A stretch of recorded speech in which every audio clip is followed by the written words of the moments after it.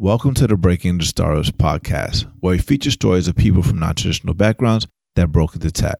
Sales is an important skill to learn for everyone, technical or non-technical. On this episode, Richard Purcell shares what he's learned as a sales director at Performance Horizon in Medallia. Also, Richard is half black, half white, so we're going to talk about race and the way he navigated unconscious bias from people in the tech community that were unaware of his background. If you like this episode and want to learn more about sales, make sure you check out episode 2 featuring Emily Rashapi. Growing up, we're told that in order to be successful, you need to be a banker, a doctor, or a lawyer. That's what the gatekeepers want you to think. But we're part of something bigger. We're part of a technological revolution. Either you're at the table or on the table, getting eaten. 10X. Yo, this is Ruben Harris. I'm here with the homies Archer and Timur Meister, and this is the Breaking Startups podcast. Timur, can you please tell the people what we're doing today? Yeah, so once again, we're recording our podcast tonight out of Hack Reactor. It's almost 9:30 p.m. on a Tuesday night, and believe it or not, there's still Hack Reactor students out there listening to a Bitcoin, which is a virtual currency lecture, and while they're talking about money, we're actually going to talk about sales and how to earn that money. So with that said, Arthur, can you please introduce our guest? Yeah, today we have an amazing salesperson. Some people call him the Michael Jordan of sales. But we have Richard Purcell on the show. He's a sales director at Performance Horizon. He's a natural risk taker, always looking for the next opportunity, greenfield, starting from the bottom.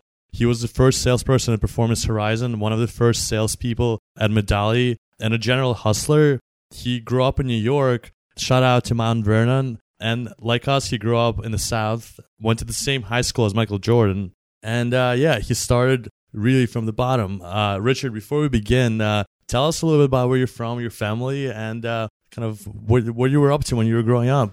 Sure. So I was born in Money Earned in Mount Vernon in Westchester County, New York, hometown of Doug Leone, the lead partner of Sequoia Capital, but as well as Denzel Washington and Heavy D. So a great group of folks as alumni. And I went to high school and college in North Carolina because my family decided to move down for a better way of life. My mom's a teacher. My dad owns his own music business where he rents, sells, and teaches instruments. After college, and even during college, I was doing a lot of startup activities where I was either like starting my own startups or helping others join startups, but none of that was really very successful. So then I decided, hey, I need to get like some kind of real job. And so I decided that, wait a second, I should probably do something in sales because I didn't really have a lot of marketable skills. I wasn't that good at math.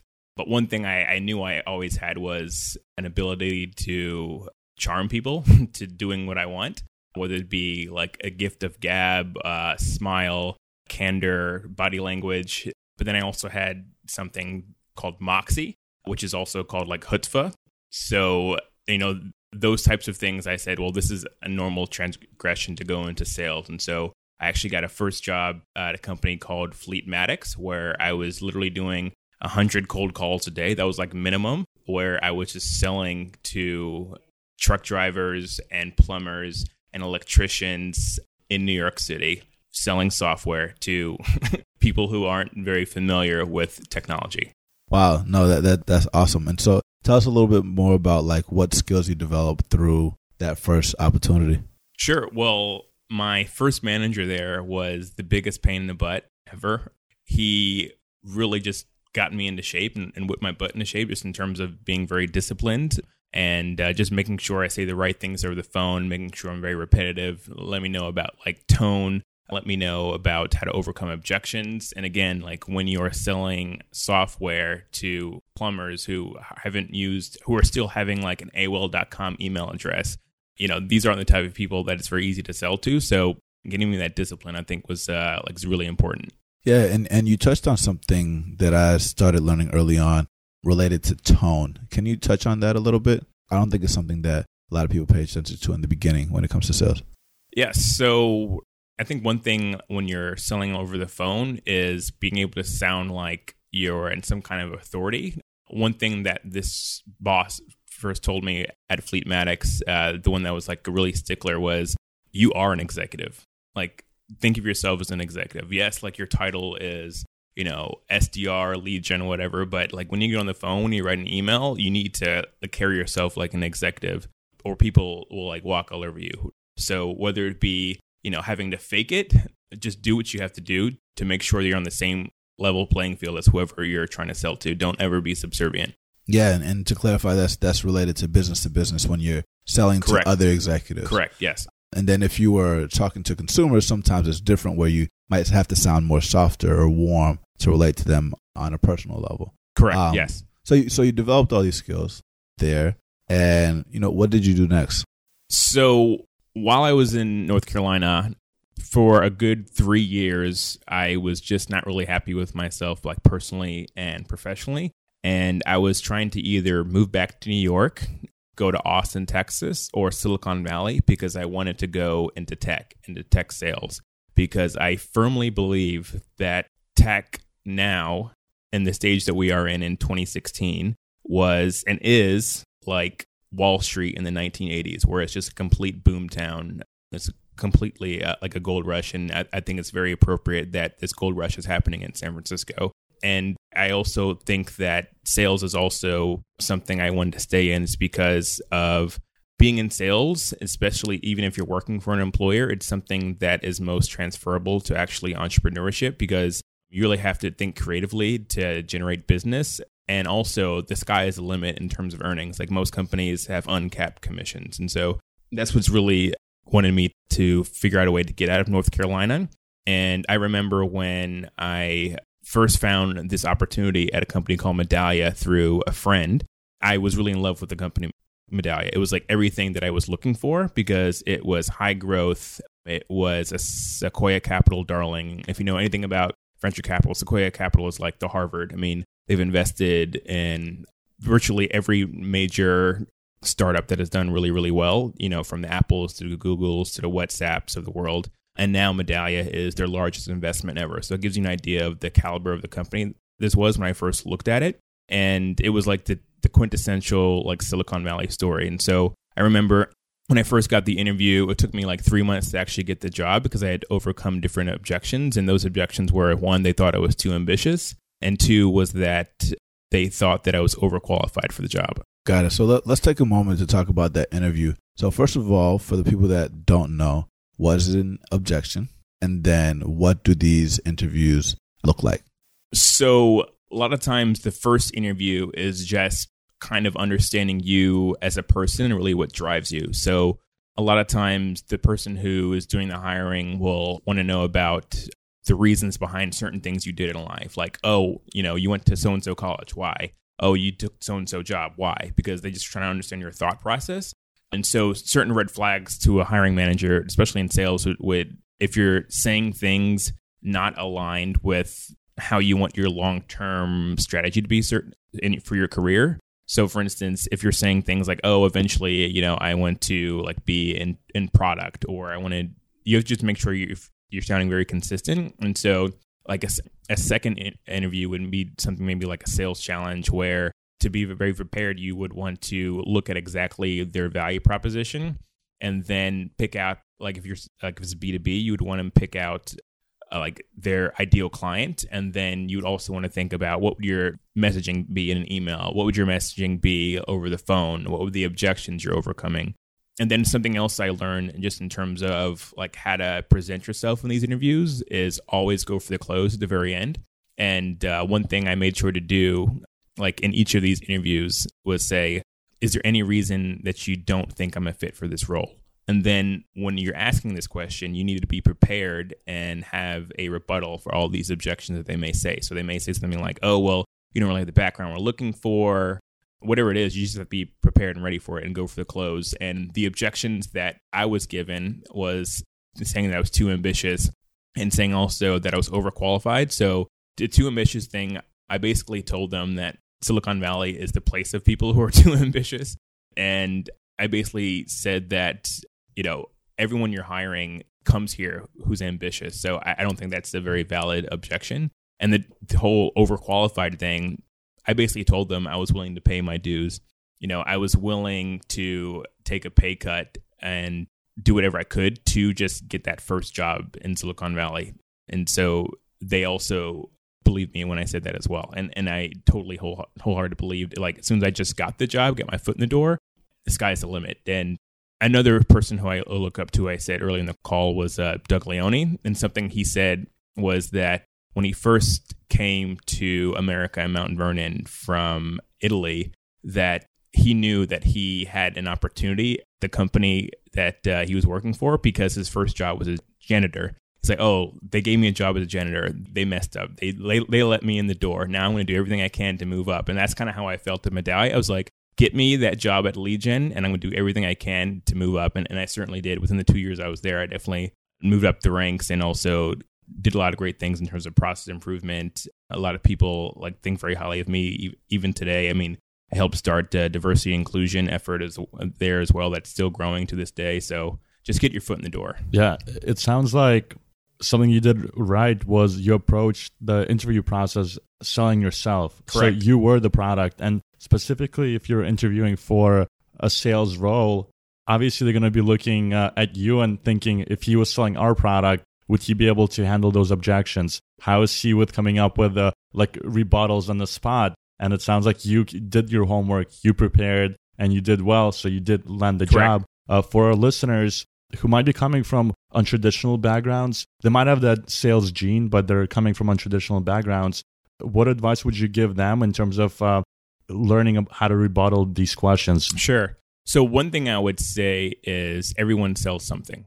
So you can be in product, you can be a receptionist, you could be anyone selling an idea, but you don't have that specific salesperson title, but you're still selling yourself every day. So just think of it that way, how everyone sells something. And so I think a lot of times people are afraid to call themselves salespeople because there's negative connotation sometimes with that, but just be cognizant that everyone sells something.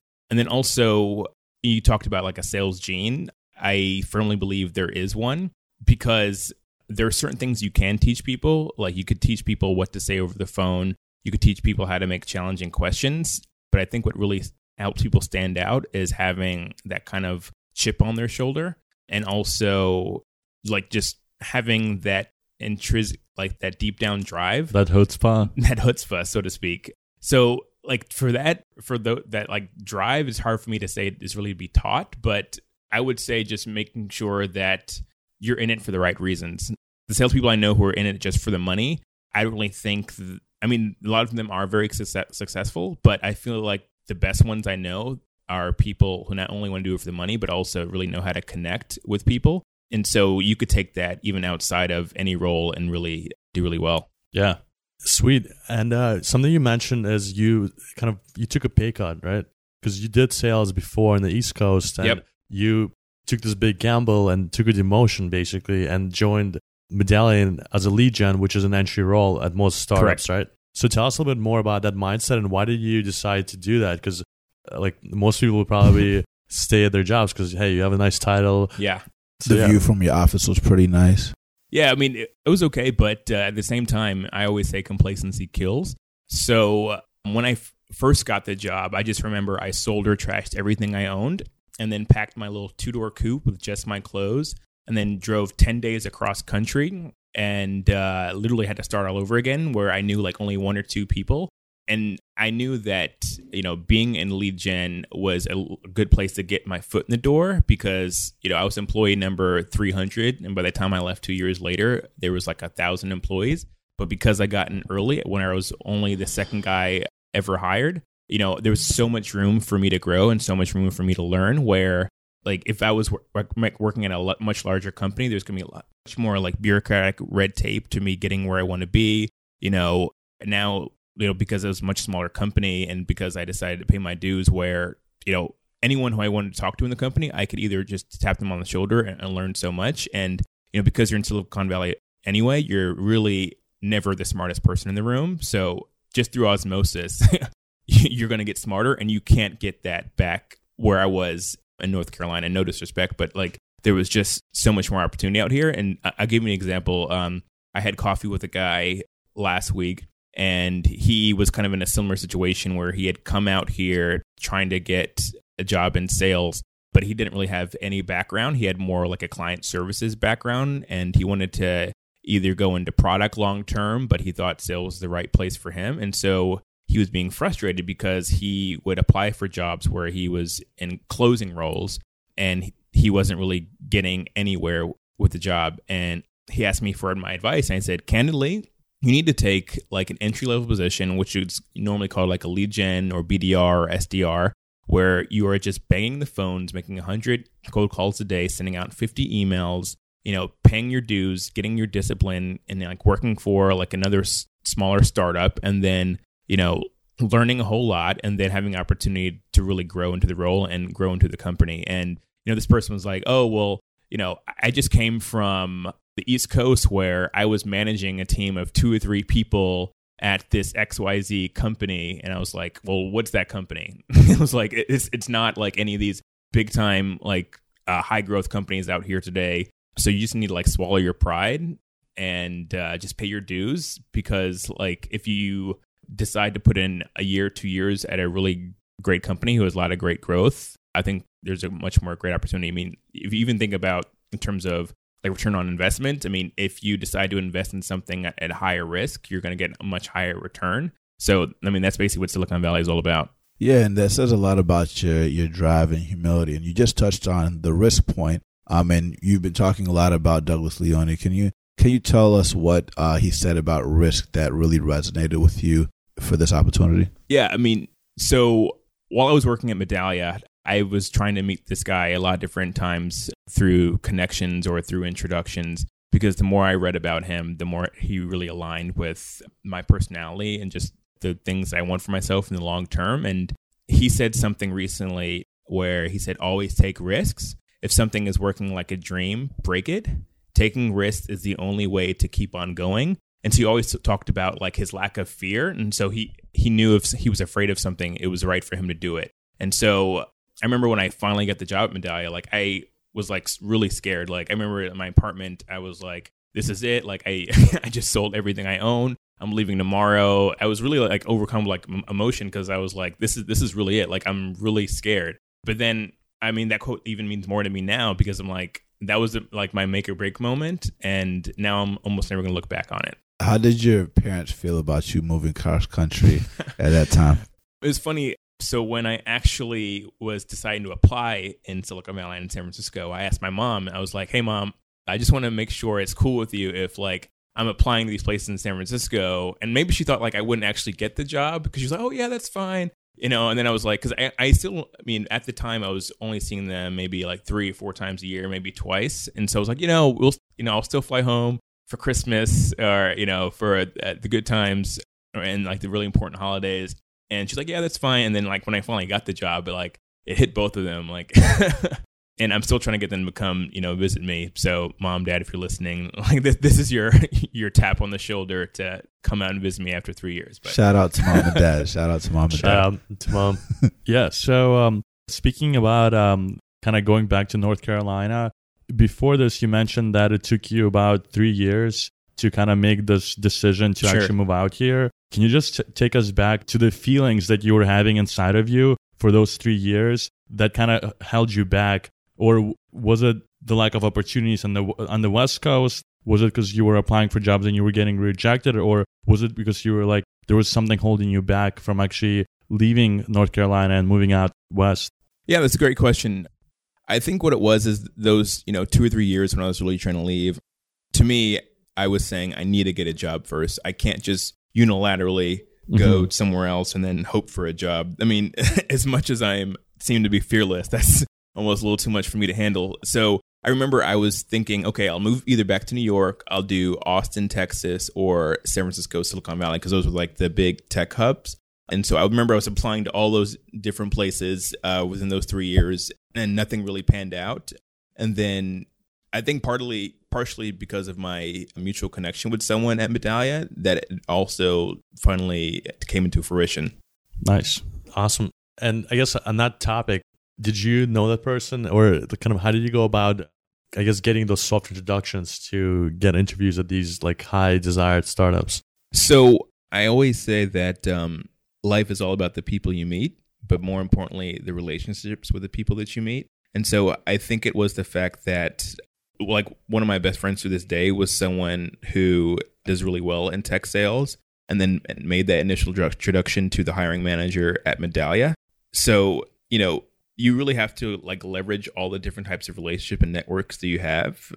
And I mean, even the job I have now, I got it because a guy that I knew the hiring manager. And now that I think about it, I mean, Silicon Valley really is a place of like 6 degrees of separation almost, where you really need to find a way in here sometimes just through someone that you know. And what also sometimes that makes it harder, I mean, to break into it, to be completely honest. I mean, I think that's true anywhere. Yeah. Not just in Silicon Valley. Like, I've never got a job Sure. through the website. Yeah, totally. Or through a recruiter. It was all through friends. Yep. And you touched on your new job. So first, why did you go to a new job? And then elaborate a little bit more about how you got that new job. I know you talked about your friend. Sure. So when I was at Medallia, I felt like there was a time where I wasn't going to reach my career goals, because my career goals was like closing really big deals, where all the time I was at Medallia, I was either in lead gen or responsible for closing what they call like SMB, small and medium businesses. And for whatever reason, I just couldn't make that jump where they would give me that opportunity to do so. And I was like, in order for me to really get to where I want to be, I really need to leave Medallia. And for me, that was like a really big decision, because this was the company that got me out there. This was the company that I've made so many friends. This was the company that I still to this day have great admiration for, that I think long term they're going to do some really, really great things. I'm holding on to my equity, if that means anything. But I realized that if I really want to make that jump, I need to move to a different company. And the company I'm at now, called Performance Horizon, they're doing some also really great things just in the B2B enterprise space, specifically with performance marketing software. And the big draw for me was anytime a technology company can say Apple and Google are their clients, that catches my interest, because they're two companies that could very easily build things themselves instead of buying it. So moving to Performance Horizon, it was everything that I was looking for in terms of like check boxes. So it was past its Series A. I was looking for a company that was just building out its enterprise sales team. So that was a checkbox there. It only had like roughly 100 employees at the time. Another checkbox there. It was a promotion for me. It was more money, not only in salary, but also earnings potential.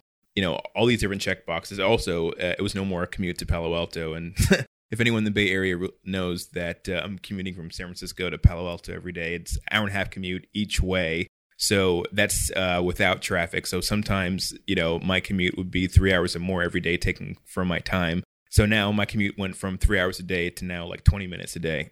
That's awesome. And that's amazing. In the pre-chat, you talked a little bit about reaching out to someone who had slowly become your mentor just through listening to interviews and reading articles, but Sure. You also did something that kind of like guided you in this new role.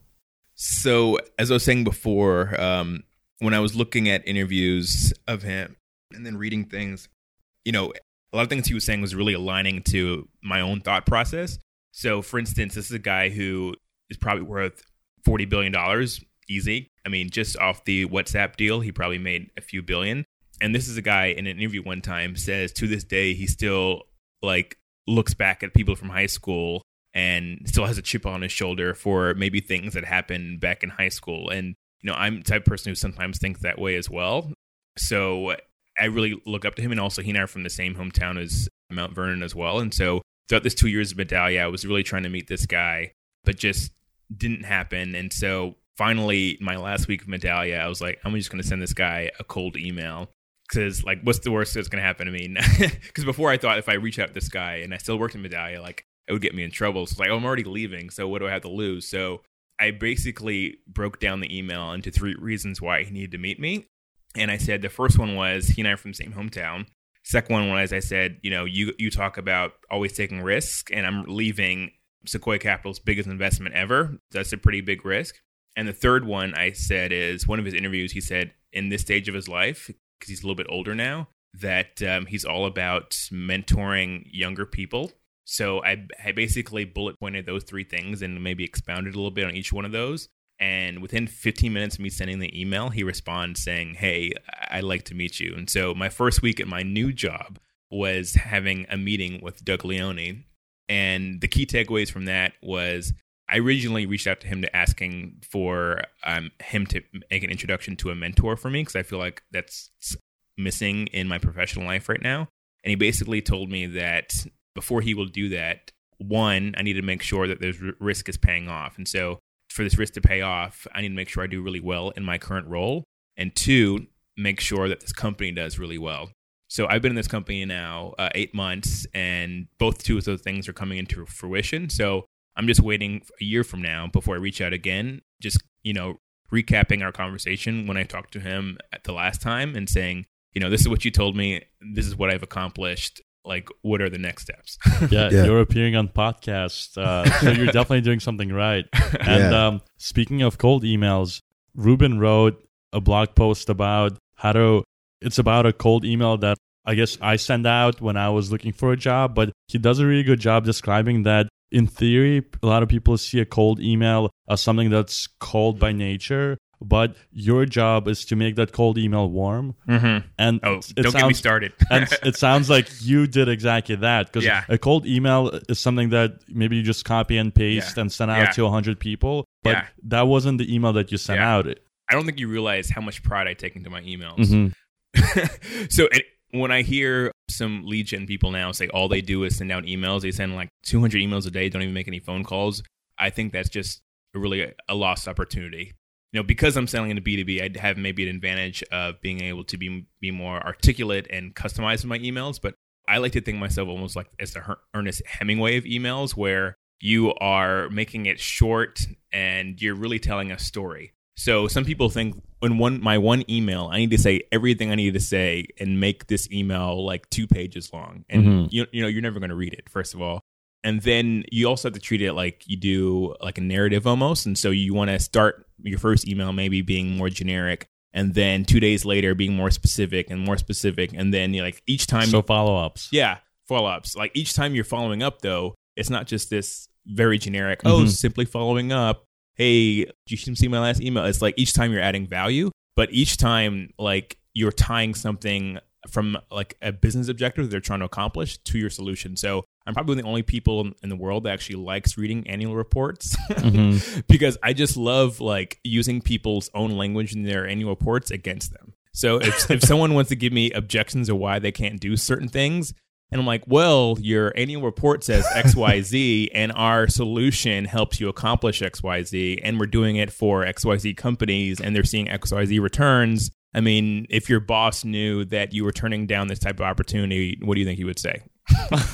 And when you're speaking to corporations who have shareholders. Oh, speaking of that, I've used that before. I have literally bought a share in a company I'm selling to. I'm like, as a shareholder, your fiduciary responsibility is to maximize my returns. And so don't make me get disgruntled in the next proxy vote. I love it. That's amazing. So thinking outside the box. Yeah, and it sounds like you've been doing really well in this new role, and you've built a lot of these programs outside of the actual sales role that you mentioned, these diversity programs, inclusion programs. Can you talk a little bit more about why you did that and how you've been able to turn perceived disadvantages into advantages? Yeah, so I think one reason I also chose sales is because it has the lowest barrier to entry, which is also a good thing and a bad thing. I think it's a good thing because it really helps a lot of people get into it and have opportunities for economic mobility. But it's also a bad thing because, in my opinion, the majority of salespeople are really bad. Like I've had discussions or arguments or challenging people saying I would wholeheartedly believe that maybe 70% of salespeople are not so good, like below average. And I say like in other industries, that's not the same. Like you can't say, look at doctors or construction workers or whatnot and say 70% of them are below average. But I'll digress. So I think one reason why that sales is so special for people of color, LGBT women is because those are the people that have had to go through their whole lives having somewhat of a chip on their shoulder. And so the best salespeople I've ever known have not been people who come from very high economic backgrounds, people who've like gone to Ivy League schools. It's people who are the opposite of that. And, people like the folks I just described have gone their whole life overcoming objections, having to prove themselves.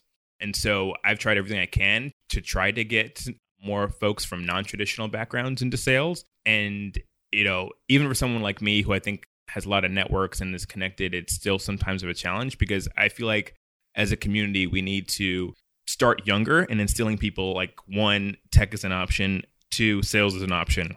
So maybe even starting like college or sooner. And it goes back to your point of where people don't think of themselves as salespeople, and they're doing these types of things all the time. Like, would you like to go to dinner with me? Like, you have to convince someone to go to dinner with you, right? To that point, I don't want to get too much in the weeds, but dating and sales is so many parallels in that. Yeah, we can have a talk about that offline because I have a lot of opinions about that. Maybe we should have you back for that discussion. Yeah, deleted scenes. And to your point, it is a skill too. Sure. And so, like, you could have a lot of raw talent, but to be able to finesse it into something that's repeatable and teachable, and to be able to lead with it is very important. So, yeah. So, what's next for you? So, one thing I was really proud of at Medallia that I keyed on it a little bit is helping to co-found Medallia Medley, which I coined that term at Medallia, which was basically a cross-functional diversity and inclusion group and initiative that we ended up getting executive sponsorship from.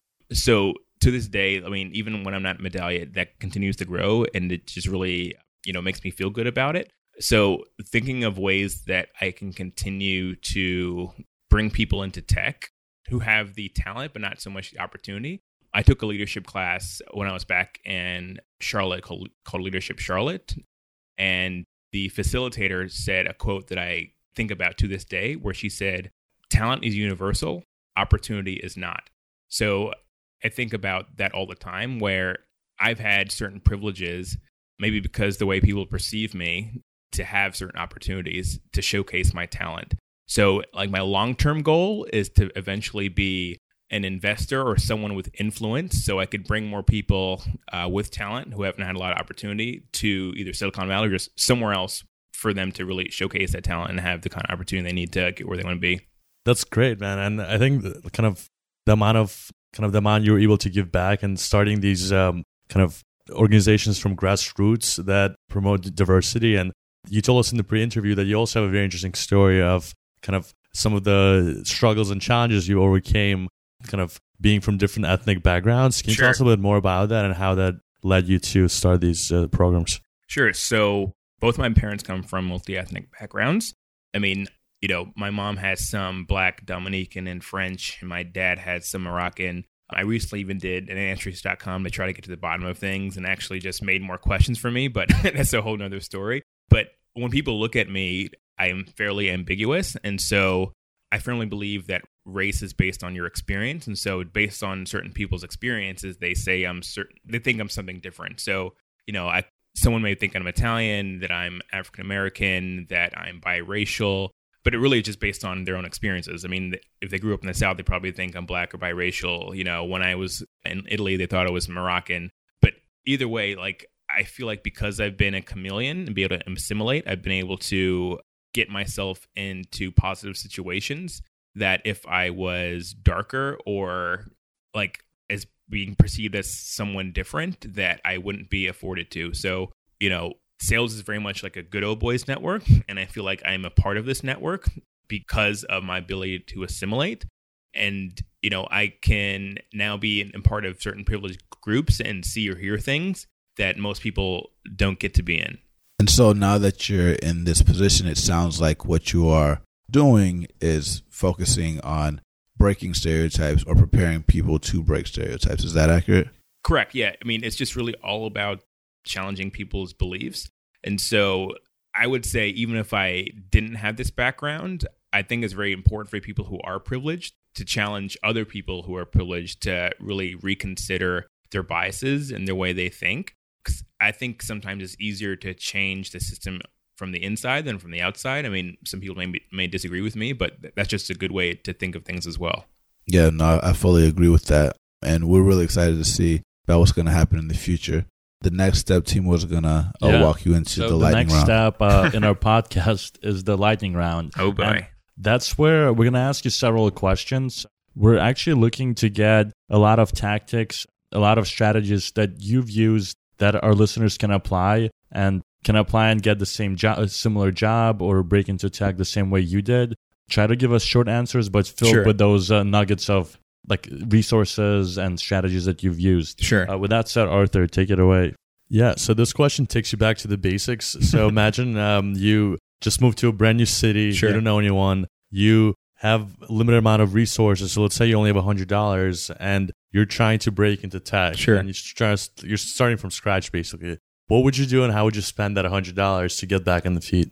So I would do two things. One, I would try to go to every event that I could, whether it be quote unquote networking or otherwise. Just figure out a way to make as many connections as you can. I actually hate the word networking because I feel like it's very transactional. I believe in literally like connecting with people. That's why I try to never bring my business card at anywhere I go. I mean, if I could actually like exchange phone numbers, even like exchange Facebook with someone as opposed to like LinkedIn or a business card, that's a much better accomplishment. And then Maybe Snapchats. yeah, I mean, selfies, let's do it. And then another thing I would do is, I know this is not available in every city, but I would take as many Lyft lines as possible and just talk to everybody that you meet in that car, the driver and the passengers, because I have made so many connections and learned so many things by taking Lyft lines, even to this day, where, I mean, we don't have time, but I could tell you stories of like both personal and professional accomplishments, from Lyft line. Any dates? Anyone who reads my blog, I have a story about a Lyft line personal connection. We'll include that in the show notes and shout out to Lyft. Next question. So let's take it back to the moment where you were really scared and you were like, this is it. How did you overcome that fear? Was there a piece of music, a movie that you watched, something that helped you break through that moment? Good question. So as much as I don't care too much for Kanye West personally, his music really pumps me up. So there are two songs in particular of his that really pump me up. One is Power. The other one is, I think it's titled like Wait Till I Get My Money Right. So those two songs, like no matter what mood I'm in, it just like really gets me going. And I think something else that really overcomes fear. I mean, I started doing a really San Francisco thing and doing yoga. So that helps as well, just like alleviate stress.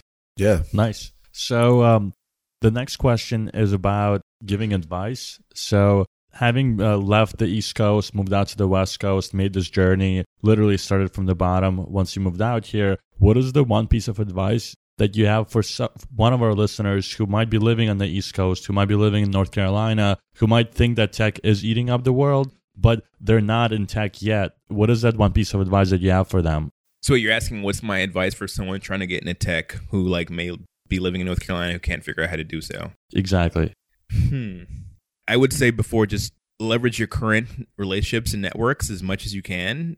I think a lot of people also don't realize that how much even their personal relationships can have means of like accelerating your professional career. And something I also think of is just try to like get your name out there in some way. Like I feel like now it's pretty democratized in terms of like media. So before it was very hard to get your name out there, but now whether it be through medium.com, whether it be like creating your own blog, there's so many things you could do to like build up your personal brand no matter where you are in the world. Because I firmly believe that the world is flat now. So just think of ways that you can like, be a big fish in a small pond. Like I would consider I was back in North Carolina, and to kind of build your professional brand there and make a name for yourself. And then, use what you created to then expand your network to wherever you want to go. Yeah, and as a follow-up to that, so you mentioned that something that kept you in North Carolina was actually kind of being afraid to quit your job and move to the new city without having the next thing lined up. Now that you've been through this experience, would you have stayed in North Carolina for 3 years, or would you have like taken the risk and moved to New York or San Francisco and just made the big push for it without having the next thing lined up? That's also a really great question, and I firmly believe that everything happens for a reason. So I mean, if I would have tried to move out right then and there when I made that first to move from North Carolina, I mean, the only thing I could see as a completely positive thing would be that I would be probably paying less rent, if I would move out to San Francisco 3 years before. But, Medallia probably wouldn't have been a bit in that position to hire me because they were still a really small startup. Also when I was driving out here, I drove through Austin, Texas, right when they were having South by Southwest, and I never even heard of South by Southwest. And that was also something very serendipitous. So even if I would have planned my trip a week or 2 weeks earlier, I wouldn't have that opportunity there. So I firmly believe everything happens for a reason. So, I mean, even though living in North Carolina those extra few years was somewhat painful, when I look back at it, pain is weakness leaving the body, right? That's what we like to say for sure. Before this process, what is one online resource or book or books that you feel would be most relevant for this young woman or man in North Carolina or anywhere else in the world? One book that continues to be recommended by sales leaders that I really respect is Challenge Your Sale. It breaks the different personalities in sales and talks about the actual people that they did research on who sold the most were quote unquote challengers. It wasn't the people who were considered like the relationship builders or the people that were considered like the lone wolves. I can't remember the other two off the top of my head, but is the people who were who are consciously and continuously challenging their prospects to think differently. And those are the ones that always sold the most. So that's the book that off the top of my head. Another book that I've probably read about 2 times. I don't know if so much has to do with sales, but it's 48 Laws of Power by Robert Greene, another really good one. So those are 2 off the top of my head that do that. A third one I think is good, just to better understand like the tech landscape and just how different entrepreneurs and innovators think, is Innovator's Dilemma. That's another good one as well. Sweet. And you shared so many nuggets on the show. What is one way what are some ways that our listeners could get in touch with you? Are you on social media, email, anything else? I would say probably through LinkedIn to get in touch with me. Actually, I'm going to let people figure it out how to get in touch with me, because if you could like figure out a way to get in touch with me and get my attention and be politely persistent, I will give anyone the time of the day. I actually love to be sold to. So I pick up every call and I will listen to hear what you have to say. I'll listen to your pitch and then I'll give you feedback on it. But, I love being sold to. Yeah. And for our listeners, if you're a young girl or a guy sitting in North Carolina, you might not know anyone on the West Coast or anyone who works in sales, but you just spent the last 30 minutes listening to Richard's interview, and he shared a lot of stories about himself. So take the time, figure out his email address, and email him. All right, man. Well, thanks for spending time with us, and we look forward to having you back again in the future. Man. Yeah, thanks for being on the show. Thanks for checking us out. We appreciate you for listening and always love your feedback on how we can do better. If you enjoyed this, let us know what you thought in the reviews by going to iTunes, searching for Breaking Into Startups, subscribing to our podcast, and leaving a review. Also, if you know someone who came from a non-traditional background and is looking to break into tech, encourage them to sign up to our newsletter or tell them to join the Breaking Into Startups community on Facebook. Remember, if they don't let you in through the front door, go through the back door, around it, under it, or through it. Let's break in.